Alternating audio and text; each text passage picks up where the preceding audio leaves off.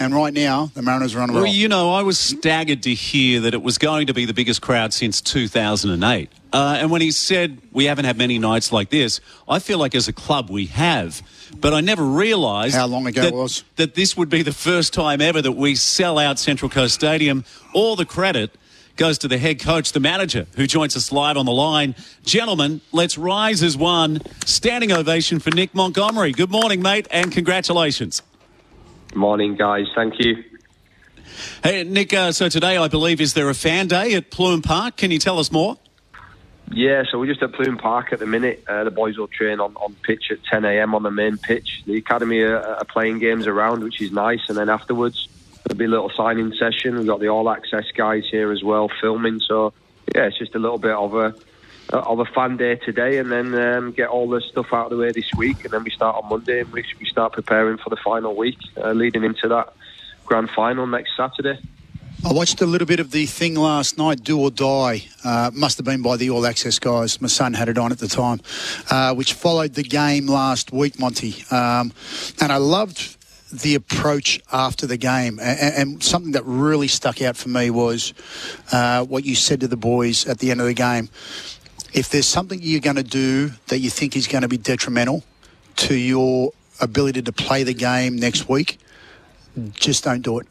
And I think, you know, you summed it up perfectly where you went, enjoy the night tonight, but then we focus on and we get things moving. I thought it was so on point and such an important statement when you're going into, probably for most of these guys, the biggest game of their life. You don't want to look back and have any regrets. Nah, spot on, Butts, what you said then. And look, we've all been in situations where, you know, it's the final hurdle next week is the final, but it's important to embrace what happened last week and just listening to the replays of last week, you know, 20-odd thousand, 20+ thousand, biggest crowd, you know, the club's ever had. All them amazing supporters in the stadium, and what a fantastic night. And look, you know, to celebrate the achievement of getting to the grand final, you know, was one that, you know, I wanted the boys to embrace, and not just the boys, the staff, the club. And look, it was, you know, we had some food in the dressing room after. It was a really quiet night because the boys are fully focused on going next Saturday to win the final. So, look, it is important. You know, Butch, you've had a good career, and I'm fortunate I've had a good career and some good times, but sometimes you just got to savor the moment and with the family and friends, and yeah, and then it's, you know, knock it on the head, and then it's back to work the next week, and, you know, 2 weeks leading into the final. So, yeah, always try to educate the boys about the decisions on and off the pitch, because, you know, it can have a big impact on the way you train and play. But they're a good group. They're young, they're learning all the time, and they're fully focused on doing everything they can to bring the championship back to the Central Coast next weekend. So, Nick, it sounds like this week has been one where you've savoured the moment, caught your breath, and now you're about to reboot, recalibrate, and really zone in on the grand final this week. Yeah, good words you just used there, Steve. Couldn't have chose better words myself, but yeah, that it is more important this week just to look back on the game, look at what we did well and what we didn't do well, and, you know, we know we can improve a lot. You know, there's stuff last weekend where, yes, we had the advantage from the first game, which was amazing, and then once we sort of scored the goal, we were a little bit in cruise control. But the second half, there was things that we could have done better. You know, we let them have one or two chances, which I was disappointed in. You know, because you know, we can't get complacent and going into a game against a team like Melbourne City, who, you know, we know have all the riches and the squad and all the resources, but, you know, that's where we can't afford to slacken off. And we also know that on our day, when we prepare properly, we can beat anybody. So it's just about refocusing and savouring the moment, but refreshing and getting a lot of the stuff out of the way this week with the fans, with the media, and then fully concentrating next week just on the game plan and going into the game as we do every week. The same way, but the added thing is it's a final and it's a one-off game, and it's an opportunity to create history. I guess you've been very fortunate over the last 5, 6, maybe 8, 10 weeks in relation to the playing group and in relation to building up combinations and having the same squad on the pitch each and every week. That makes so much difference as you're heading into this time of the season. How are we looking, mate? Is everybody fresh? Everybody's obviously carrying some sort of niggles of some sort. That happens this time of year, but I would imagine that most players are going into the grand final jumping out of their skin. Yeah, look, a few of the little boys had little niggles and stuff, but that's normal. You know, we play a high-intensity game. You know, we're aggressive. The boys go full throttle every game, so, you know, we always expect a couple of boys on the treatment table, you know, the days after the game. But right now, everybody's fit and fighting, healthy, and, yeah, we've been consistent in terms of the teams we've been putting out and the subs. And yeah, right now, everybody's obviously desperate to be involved in the final because it's an amazing occasion. So, yeah, looking forward to that. Hey, Nick, can I just go back to last Saturday night? And unfortunately, I was asked to commentate, but I had to host a function. So can you take me inside the stadium and onto the sideline in the technical area? You go back to 2013 when the team won the premiership for the first time. How did last Saturday compare to every other great night you've had at Central Coast Stadium? Yeah, look, everybody knows it's no secret. I got sent off in the semi-final in 2013 against Melbourne Victory at home, and that was the last minute of the game. Ironically, it was Mark Milligan that got me sent off. He was assistant for Adelaide the other night. So yeah, there's always some things like that happen. But no, I remember that night as a player, you know, knowing that the club had never won a grand final, and I think there was only 10,000 in the stadium that day. So that shows you how far the team's come in the last, you know, 2 seasons, and with the community and the belief from the fans, and yeah, that was a great occasion getting to the final. But for myself, it was bittersweet because, you know, I'd got a red card, my first red card of my career in the 90th minute. But just to get to the grand final was awesome, so I was really happy for the boys.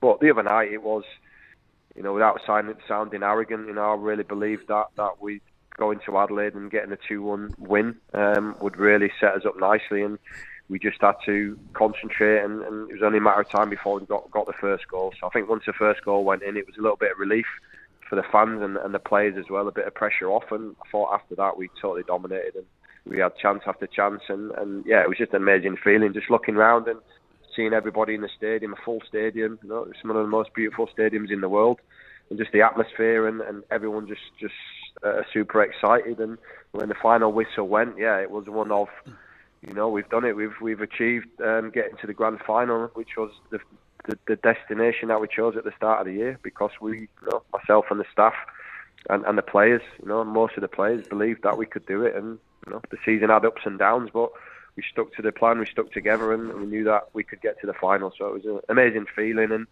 yeah, after the game, to see everybody celebrating was something that will live long in the memory of many people.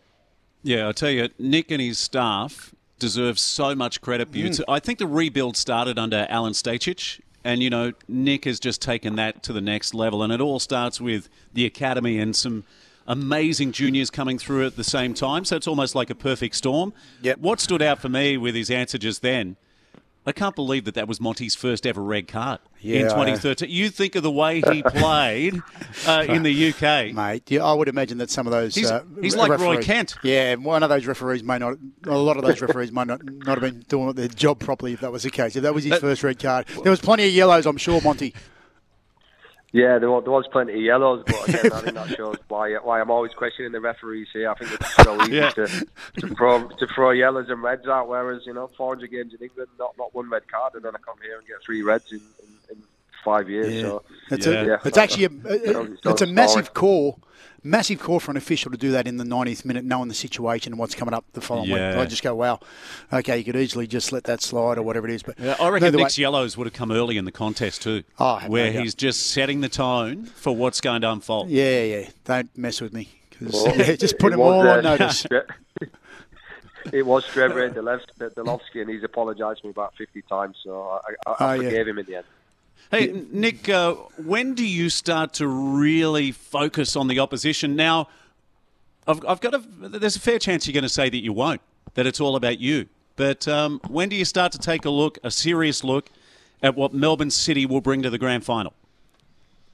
No, look, mate, we all respect to Melbourne City. They're a very good team. You know, we know they've got a huge budget and they've got international players and visa players from top level. So we're under no illusions that it's going to be a tough game. But if anybody remembers the game a couple of weeks back at home, Pink Round, where we went toe to toe, the game finished 1-1, and people were saying it was the best game they've seen of the A-League of all time, let alone this season.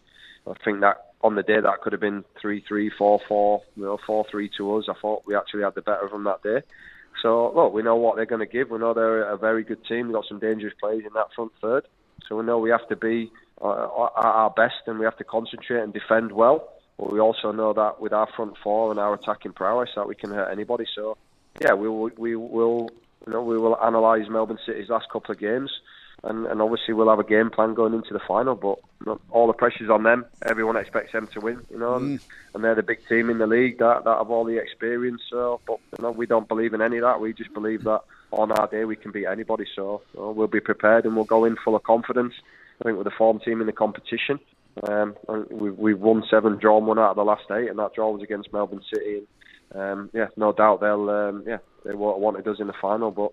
Well, it's got all the ingredients for a good game, and hopefully we'll have 20-odd thousand fans that were in that stadium that travel down to Sydney and get behind us because they really were amazing, and it does help the players. Hey, Butts, I know you've got the last question, but I feel like a CommBank Stadium will dominate the fans. We might have 80-20. The mix might be, and what a stadium for the Central Coast fans to go down and watch the grand final. Just looking at the Melbourne City team, a couple of ex-Mariners in there. Aidan O'Neill, who's had a fantastic year, he's in the middle of the park.